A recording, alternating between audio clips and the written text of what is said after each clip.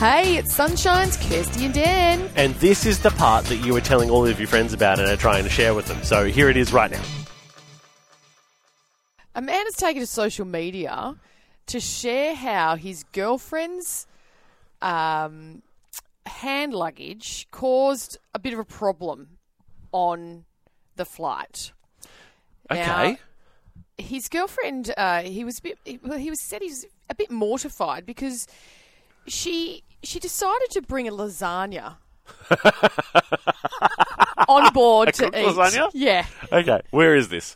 Where's this story happening? I don't know if it even says where it was. She's probably too embarrassed. He's probably too embarrassed. So she decided to take it and pack it in her hand luggage to eat while she's flying because she didn't have time. I just don't have time to eat it before we go. And so I'm just going to take it with me. Did you need to eat it? Exactly. So when she finally opened it, she unwrapped it quite shortly after the flight had taken off. Yeah. And started sort of, getting stuck into it. It was so bad, it stunk up the cabin so badly that a flight attendant had to speak up and go, "Excuse me, can you please It's lasagna. put that away?" I don't know what kind of lasagna it was, but it obviously had a lot of garlic and a lot of, maybe it had truffle or something. Maybe it was an exotic Fancy lasagna. Wow, there you go. But he said, I was so embarrassed. Like, the flight attendant actually approached us in an informative way, not overly positive or negative. "Oh, you're the person eating lasagna. We can smell it throughout the whole plane." I thought it was the orange cat over there who hates Mondays. No, it's this woman. And then she left us. Yeah. She died? No. Oh. The attendant left him. Oh, the attendant left you. So okay. we said, "Can you put the lasagna away, please? It's drawing negative attention." Oh. She was like, "No, I'm eating my lasagna. I don't care." Is it? Yeah, it is. That's a whole interesting thing with airlines nowadays. Well, even in the States, if you go on a domestic flight in America, usually you don't get fed.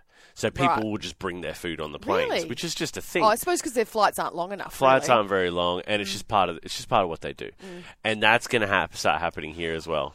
I have to admit, when I'm on a particular airline, which, it depends which airlines you're on, but some of the Asian airlines, when they bring out the food and people have ordered like the fish rice or the fish noodles and the smell.